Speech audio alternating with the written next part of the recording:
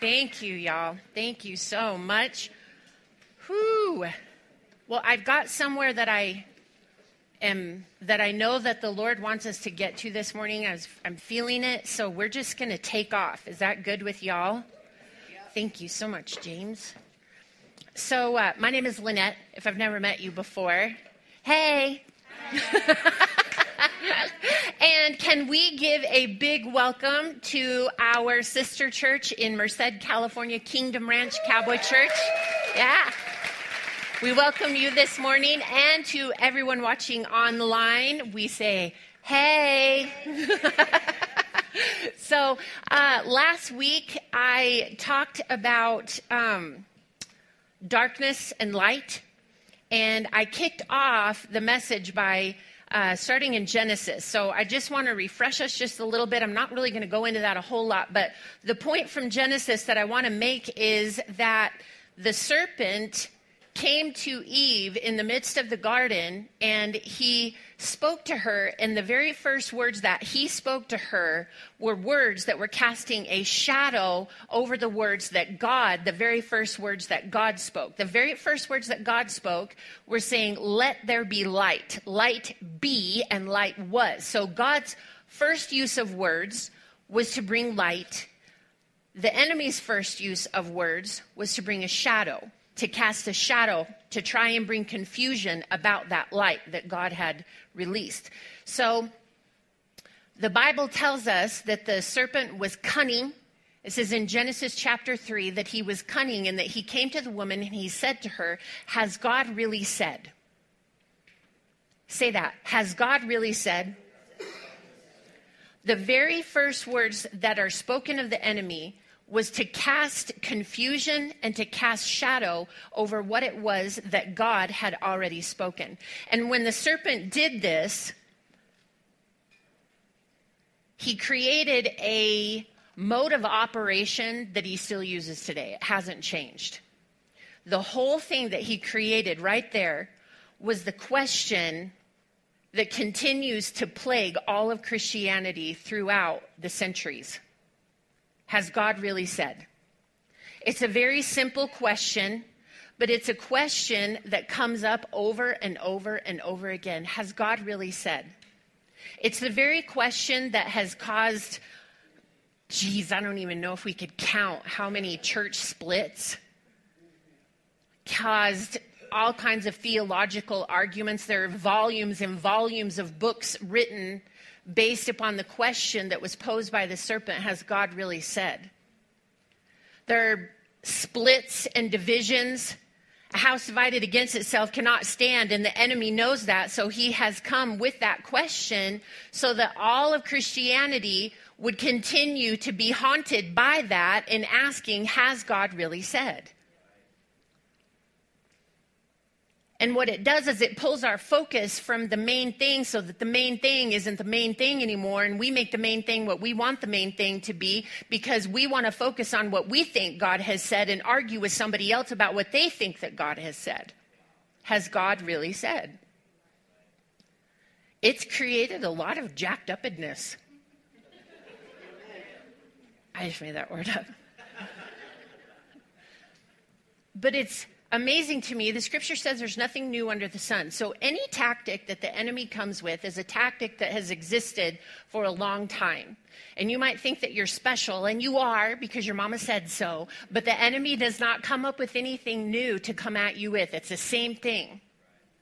And at the root of it, if you go into the root of it will be, has God really said? It's just that simple. And we make it so hard. Has God really said? What if we believed what God said? What if we just simply came into agreement with what God said? You know, there's a popular move. I don't even know what you want to call it. Like, I don't even know, like math now, 2 + 2 doesn't necessarily equal 4. What the flip is that?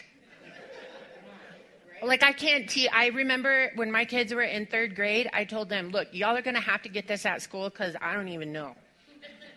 I don't even know what they're teaching you.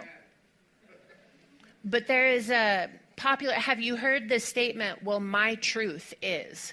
I am speaking my truth. Y'all have been drinking coffee with me, apparently. But what that's doing is that is the enemy's subtle way of coming, whether they know it or not. When someone is speaking and they say, well, my truth is, okay, there is no such thing as your truth and my truth. The truth is God's truth. That is truth. And anything that varies from that. Now, I am not saying that you don't have feelings, that you don't have emotion. I am not negating that, and I am not downplaying that. Your feelings and your emotions absolutely are very real. But when we begin to say, my truth, what we do is we begin to change and make a variation to where there is no true north. And when there is no true north, when there is no truth, then we don't have anything to actually set our bearing and our course by, which creates a tremendous amount of, I'm going to make up another word, lostness. I feel like that was the Lord. It creates a lot of confusion. And I would say that I would not be off to say that there is a lot of confusion in our world right now. But that happens. Can I say this? That I am acutely aware of when there is something going on, how the church has opened the door to that spiritual activity. And then that spiritual activity is released into culture. So we look around, like, I'll just say like this. The lawlessness, the disrespect for law, the attitude of that I should be able to do whatever I want and not have consequence for that. The eyes that I see through, that door was opened by the church when the church says that there is no law.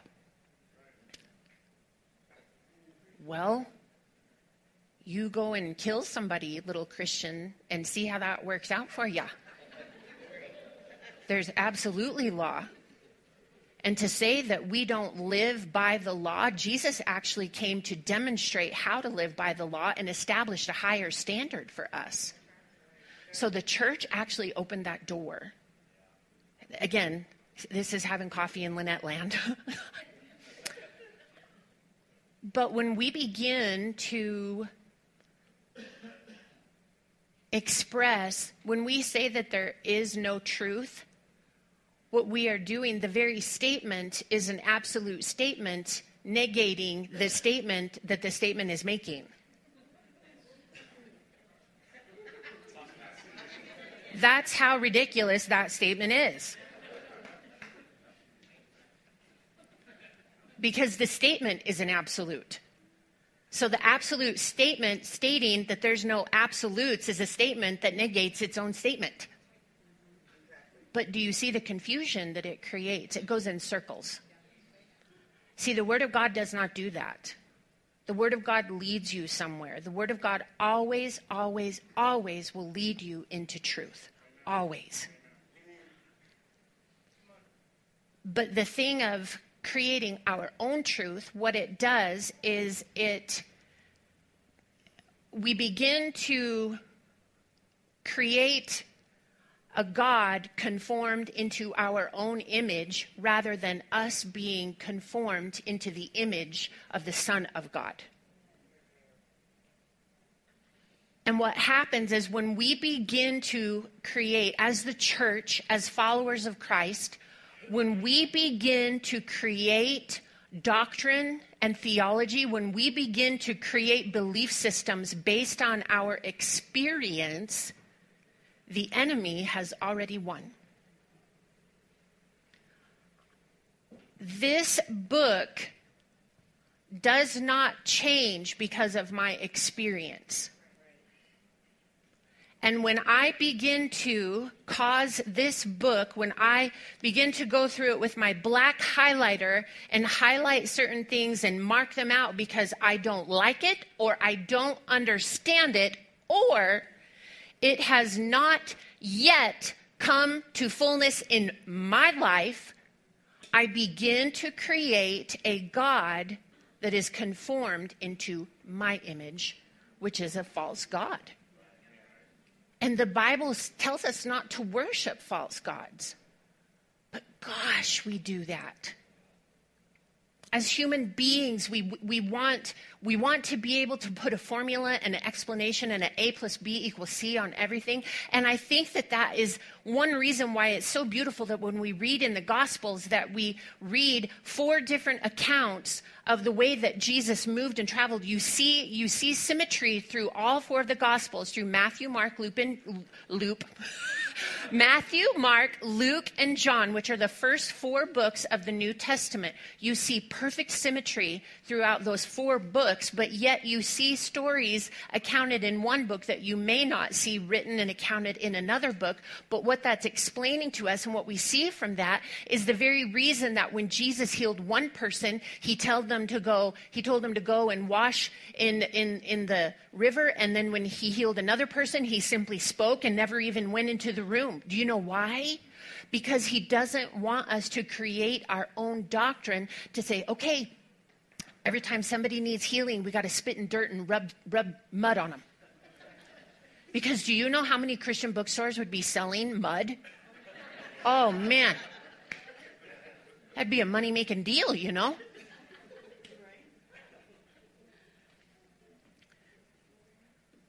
So let's read a scripture so that we're legal today. Because some of the church people are starting to get nervous. We're not even opening the Bible. I'm getting there.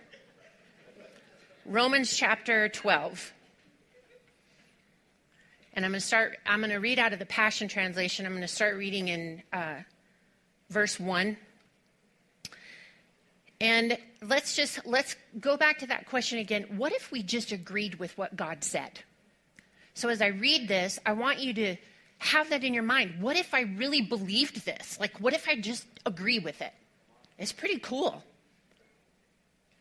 Romans chapter 12 and verse 1 says, "Beloved friends, what should be our proper response to God's marvelous mercies? To surrender ourselves to God, to be his sacred, living sacrifices." I want to pause. Sometimes surrendering to God, you read that, surrendering to God and being his living sacrifices. Like, what the heck? What does that mean? If I'm going to agree with that, I'm going to need some more information on that. Sometimes surrendering to God and being his living sacrifice simply means agreeing with him above your own experience. That is surrender. And that is sacrifice. It means agreeing with him above your pride. It means agreeing with him above your rage. It means agreeing with him above injustice. It means agreeing with him above your pain. It means agreeing with him above your fear. It means agreeing with him and surrendering the doubt and agreeing with what he said. Surrender and sacrifice. I sacrifice my pride to him. I sacrifice my right to be angry. I sacrifice that to God. He goes on and he says, "And live in holiness, experiencing all that delights his heart, for this becomes your genuine expression of worship." Living in holiness. Now, when we talk about holiness, when somebody says, reads the scripture that is in the Bible, to be holy as I am holy, I'm like, woo, I got a long ways to go. And that seems really overwhelming. Does it not seem impossible? Be holy as I am holy. Wow, God. Here the scripture tells us to live in holiness. What if we were to take a step back and to recognize that if we are living in our position, which the scripture tells us in Acts that in him we live and move and have our being. In him we live and move and have our being. In him we are seated together with him in the heavenly places in Christ Jesus. It's in the Bible. What if, when this tells us to live in holiness, what if he's saying to us, live in your position? If we're to be holy as he is holy, if we live in Christ Jesus, we are in holiness, are we not? He is perfect holiness. So if we are in position, we are living in holiness. And as we'll see in a little bit, we begin to then, when the scripture says, in him we live and move and have our being, what that's talking about when you dig into the Greek of it, is it's talking about a fixed position that is holy, not Holy, but holy, W, like the whole thing, the whole pizza, the whole pizza. Holy, all of you, every bit of you, not leaving any part of you out, but every part of you is in this fixed position with the whole pizza. Staying there and abiding there. Not getting up and running off because something is happening or we have to help God out with something. Staying in that place. In position, in holiness. That becomes our genuine expression of worship. When we live in holiness, it says that we are experiencing all that delights God's heart. God loves it when we live there. God loves it when we abide there, when we stay there, when that becomes the place that we live from, that we have our being from, that we have our identity from, that we stay in this place, that it's not a place that we come and go when things get bad. You know what from my place, I see people come and go, come and go, come and go, come and go. And they go and things get really hard, really difficult, and they come back. And then things start to line out, things starting to get better, and then they go. And then things get really hard, and they come back. You know what? If the enemy knows that all he has to do is let you get comfortable and you start weaning off again, man, you're going to experience that over and over and over in your life. He wants us to have a fixed position in him because when we do, we experience, our experience becomes all that delights him. That becomes our experience. And the enemy will come when you think about that you are seated. How about we just think about agreeing with that for a minute? I am seated in the heavenly places in Christ Jesus. I don't get it. I don't understand that, but I agree with it. How about we just think about that for a minute? Like we could talk about that till Jesus comes back, right? That's huge. Do I fully understand it with my human mind? No, I do not. But my spirit knows that above any other place and above all else, that is the very place that I long the most to be. It is the place that I find the most fulfillment. It is the place that I find the most comfort. It is the place that I find myself the most. It is the place where truth is not a variable thing. So when we come to this place and we think about just agreeing with that, the enemy comes again and says, has God really said? And the enemy comes to send a message to you that somehow, somewhere, something you've done or said that you are disqualified to be in that place. A thought that you've had that nobody else knows about, something that happened when nobody else was looking, or something that took place when you were 16 years old. And you were so cranked out of your mind, you don't even remember what happened, but maybe that's what disqualifies me. So the enemy comes with the subtle messages of disqualification because he knows that the most dangerous place for you to be to darkness is to be seated in the very core of light. Yeah. And he hates it.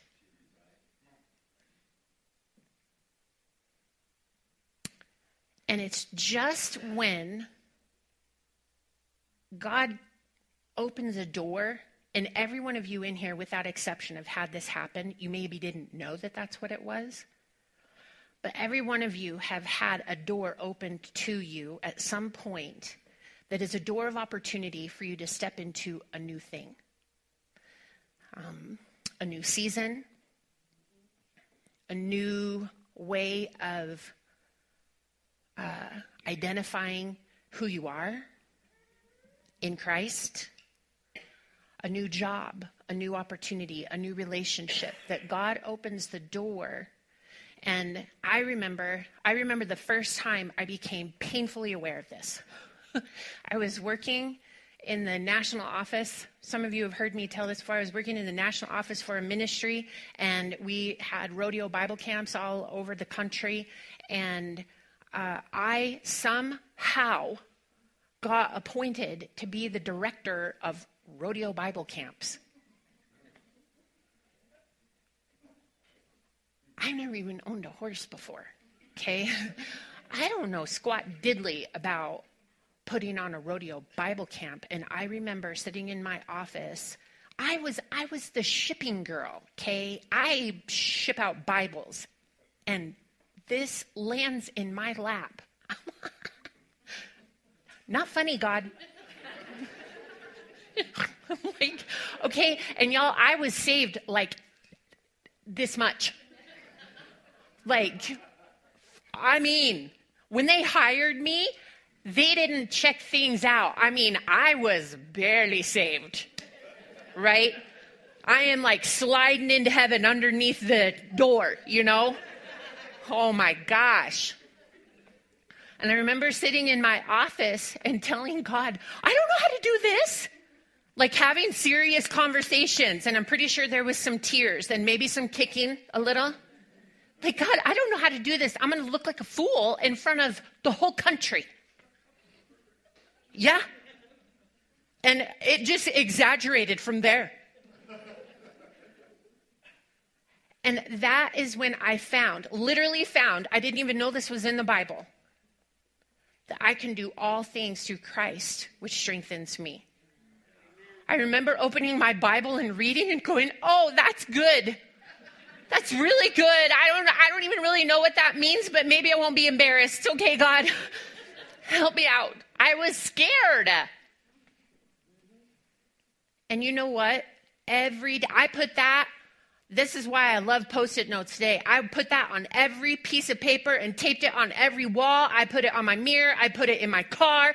I can do all things through Christ, which strengthens me. I can do rodeo Bible camps. I don't know nothing about rodeo Bible camps, but I can do rodeo Bible camps because God is strengthening me. Amen. And you know what?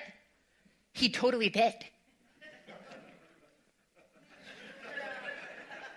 I didn't die. I'm still here to tell about it. But you know what? It was that same kind of fear that I felt when I found out I was pregnant. How many of you can relate? I remember telling my girlfriend, I still forget to feed my dogs. I can't have a baby. For the real. I mean, I was panicking about it.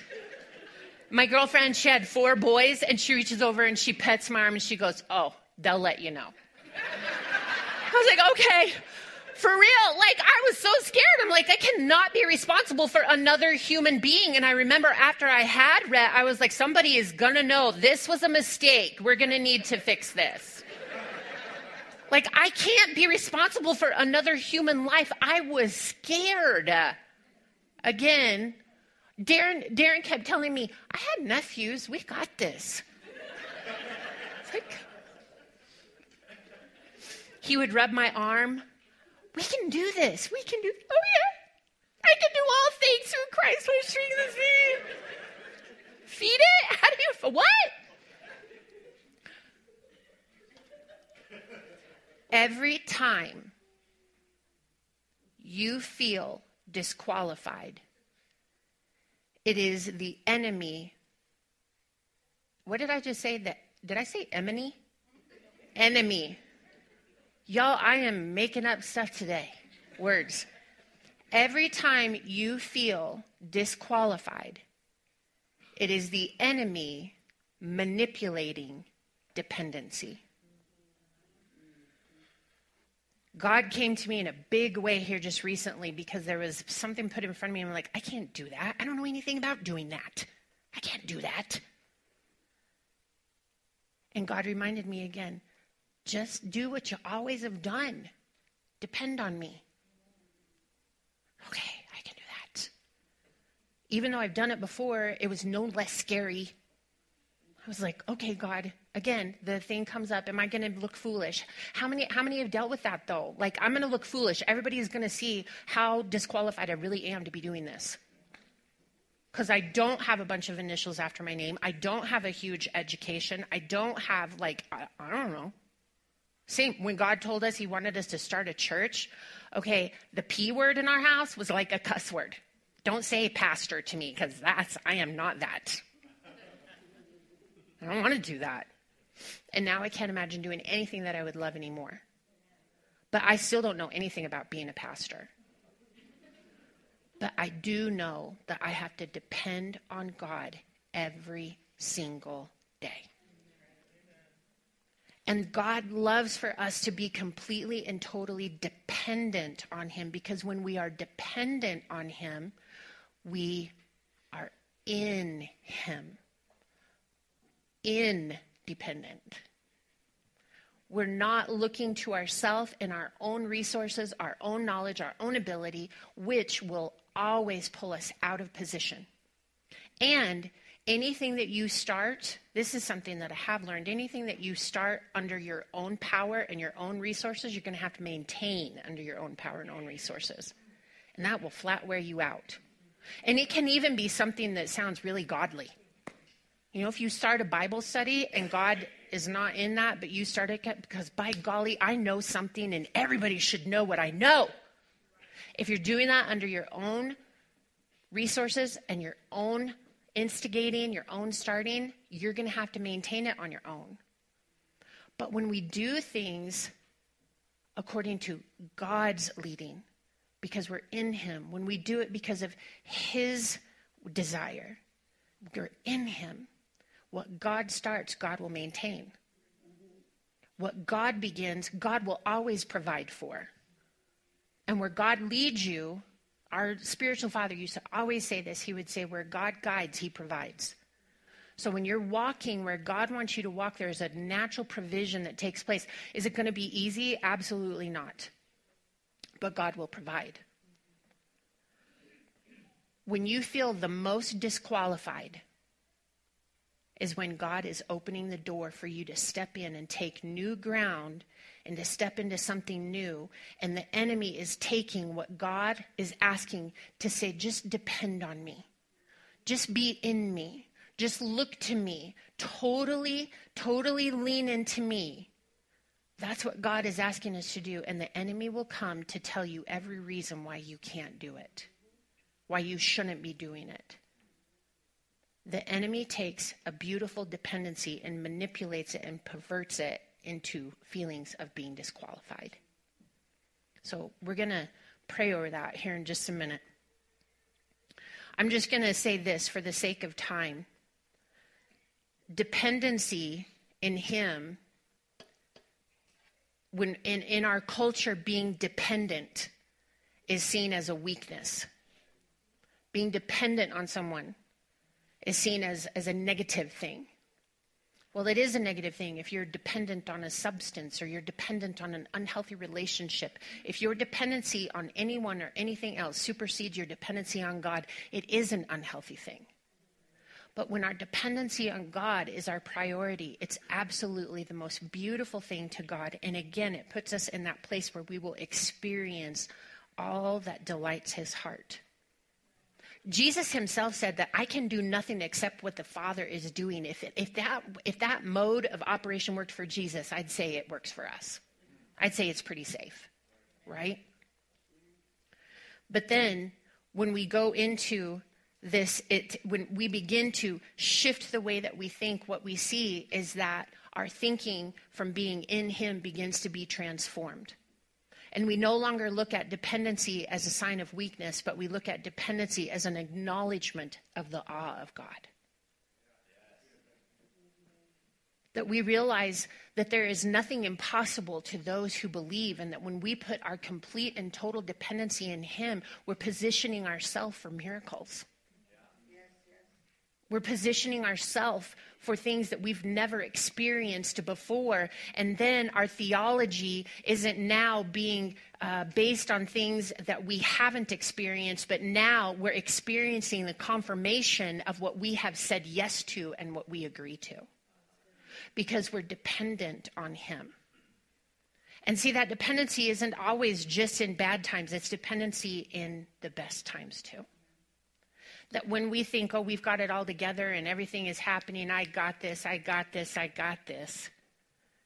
is when we need to press into that place when things are going great and everything is good. It's that time there to really press into him and being sure that we are rooted in him. See, the scripture, for the sake of time, I'm not going to go there, but in John chapter 15, Jesus speaks to us and he tells us that I am the vine and those who abide in me will bear much fruit. The only way that you can bear fruit and produce anything is through staying in him. The minute that we remove ourselves, for whatever reason, the fruitfulness stops. And again, you will be responsible for maintaining whatever fruit you think that you've produced. And let me say this too. Some people will say, well, I can't do that, or I'm not going to say that because I haven't experienced it yet. So I'm not going to be fake. Right? I'm not a fake person. I just can't be fake like that. And it's said in a really kind of a haughty, prideful way. Well, it just can't be fake like that. We have a tree out in our front yard that has produced apricots one time. The times that it does not produce an apricot, we don't go out in the yard and say, well, you tree, you are not producing any apricots, so therefore I shall now call you an apple tree.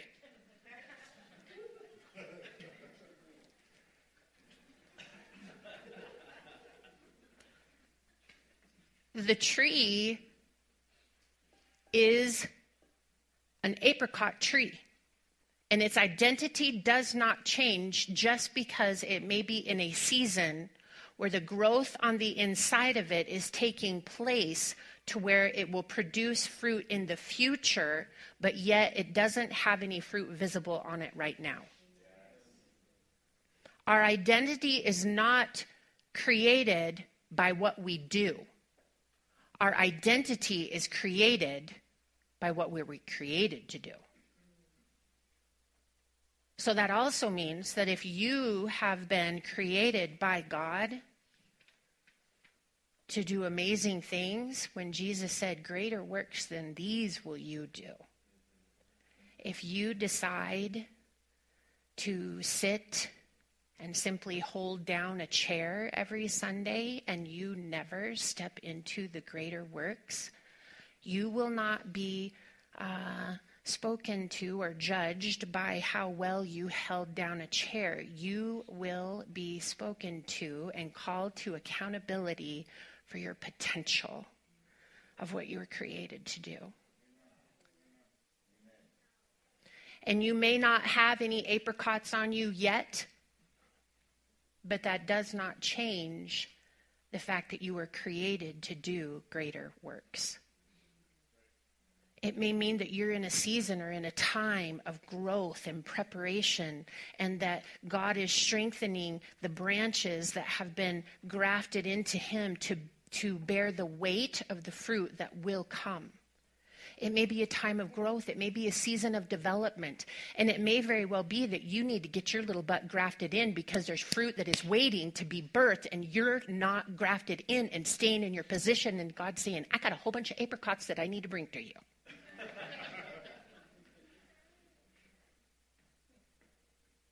When we are in him, we will experience all that delights his heart. Because I wrote this down, our life union in Jesus should cause anyone who doesn't believe in God to question their unbelief. I can because I wrote it down. Our life union in Jesus should cause anyone who doesn't believe in God to question their unbelief. We should literally be a walking tilting of the scale for any atheist that we come across, any agnostic that we come across. Our life should be a life that causes people who don't believe in God to question their unbelief. Does that mean that everything's always going to go easy peasy and that your whole life is going to be roses? Really not. But it's the in him that changes everything. So I'm going to read this scripture to you. And what if we just agree with God? What if we just agreed with this? Ephesians, again in the Passion Translation, says this: every spiritual blessing in the heavenly realm has already been lavished upon us as a love gift from our wonderful Heavenly Father. Okay, again, every spiritual blessing in the heavenly realm. What if we just agreed with that? Golly. The Father of our Lord Jesus, all because he sees us wrapped into Christ. This is why we celebrate him with all our hearts. And in love, he chose us before he laid the foundation of the universe. Because of his great love, he ordained us so that we would be seen as holy in his eyes with an unstained innocence. For it was always in his perfect plan to adopt us as his delightful children through our union with Jesus, the Anointed One, so that his tremendous love that cascades over us would glorify his grace, for the same love he has for the beloved Jesus, he has for us. And this unfolding plan brings him great pleasure. What if we just agreed with that? What if we just decided, hey, I'm going to believe that. And I'm going to say that that is truth. Rhett, if you would, go ahead and come up. So what I felt we were supposed to pray over today, man, we already rocked it at the beginning of service, and I was like, dang, God, you're full on today. What if we just believed God?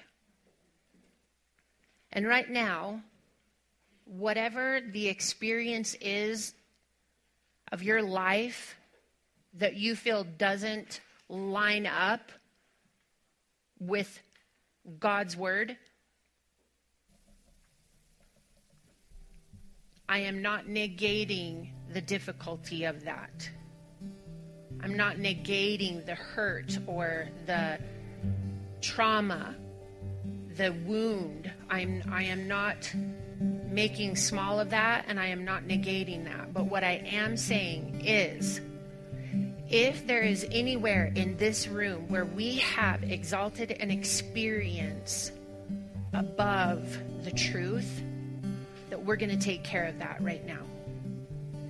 Anywhere where we have allowed the enemy to come and say, has God really said?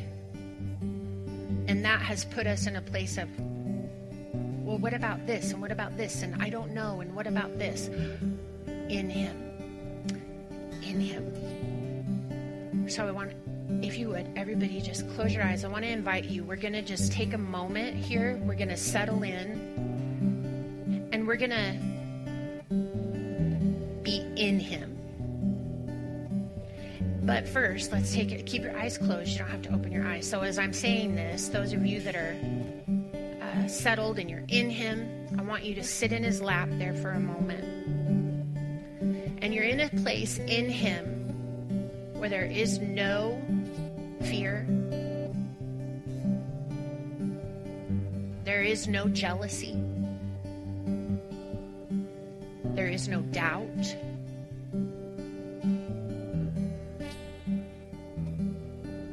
So just be in that place for just a moment while I say this, that there are many, many, many, many paths, countless paths that lead people to Jesus, but there is only one path that leads to the Father, and that is Jesus. Jesus said, I am the way. And when he said that, he was declaring an eternal truth, that he is the only way to access the Father God. And it is because he chose to die on a cross in our place. And that cross represents a doorway, because Jesus didn't just die on the cross, but then he went to the depths of hell to battle everything that would ever come against us. And he resurrected and rose again in a sign and of letting us know that he defeated everything. And now he stands as the doorway to say, if you want to come to the Father, if you want to sit in his lap, if you want to experience all that delights him, you just simply come through me. And when he stands with his arms wide open, with no holding anyone out, no barring anyone. No one is disqualified from coming through Jesus. So if you are that person that the enemy comes to say why you're disqualified and why you can't, and after I learn more, or after I do this, and once I get this cleaned up, once I deal with the addiction, once I deal with the immorality, once I deal with those things, that's not how Jesus wants you. He says, bring it all. Because once you step through him, you're not trying to do those things on your own and maintain them on your own. Once you step through him, you step into love, and then love begins to go to work in your life. Once I deal with the bitterness and the anger and the hatred, step through him. And then there's healing for the bitterness and the hatred. So if you've never stepped up and said, Jesus, I want to come to the Father through you. If you've never said, Jesus, I just want to give you my heart, and I invite you into my heart. If you've never done that before, this moment right now has been preordained for you. And all you have to do is just say, Jesus, yes. Jesus, I say yes to you. And then he says to us, if you declare me before men, I will declare you before my Father. So right now, if anybody is making that commitment, that decision from your own heart for the very first time, I want to give you the opportunity to declare him by simply sticking your hand up in the air and saying, today, I declare Jesus as my Lord and Savior. Is there anybody here that needs to do that? Anyone at all? Thank you, Father. Thank you, Father. Thank you, Father. Praise you, Jesus. All right. So we're all sitting in the Father's lap. We're all sitting with him. And right now, whatever the experience was, whatever, I feel like there's people that have had words spoken to you. I specifically see words from a parent that were spoken to you that really caused a wound. And that your experience there was maybe being told that you were not loved or that you weren't worthy in some way. And God says you absolutely are because of his son, Jesus. So right now we want to pray and we want to place what God has said over doubt, what God has said over your experience, and what God has said over words from your past. So right now, where you are, simply begin to say in your heart, God, I agree with what you have said. I believe what you have said.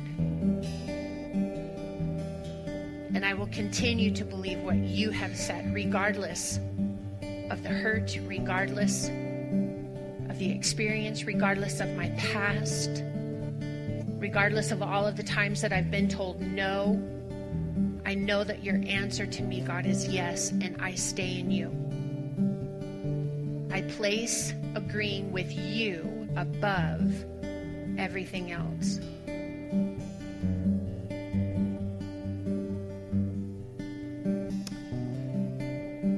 If you're doing that right now and God is really moving and you're needing just some things put in position, I'm going to ask you to put your hands on your heart. Just letting God move. And maybe there's some things that you're saying, I don't know how. This is really hard because it's been that way for so long. I don't know how. Right now, with your hand on your heart, say where you can hear yourself say it. If it's a whisper, if you need to shout it, whatever it is, say, I agree with God. I agree with you, God. I believe you, God. I believe you above all else. I believe you, God. I believe you above my pain. I believe you above my success. And while we're right here, any area where the enemy has come to tell you that you're disqualified, right now I want you to say, I am dependent in him. I am not disqualified. I am dependent upon God. And in him, there is nothing that is impossible to me. I take him at his word. I take him at his word. I believe you, God.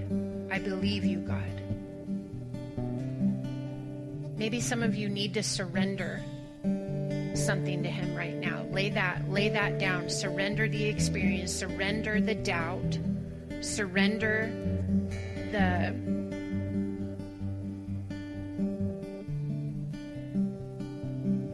unforgiveness. Maybe it's a moment. I see for some, there's a moment, like there's, you know, when it happened, it's boom, it's pinpoint, it's a moment. Surrender that moment right now. And Father, in that place, I declare in Jesus' name, God, bring a rush of your healing. Bring a rush of your beautiful Holy Spirit oil.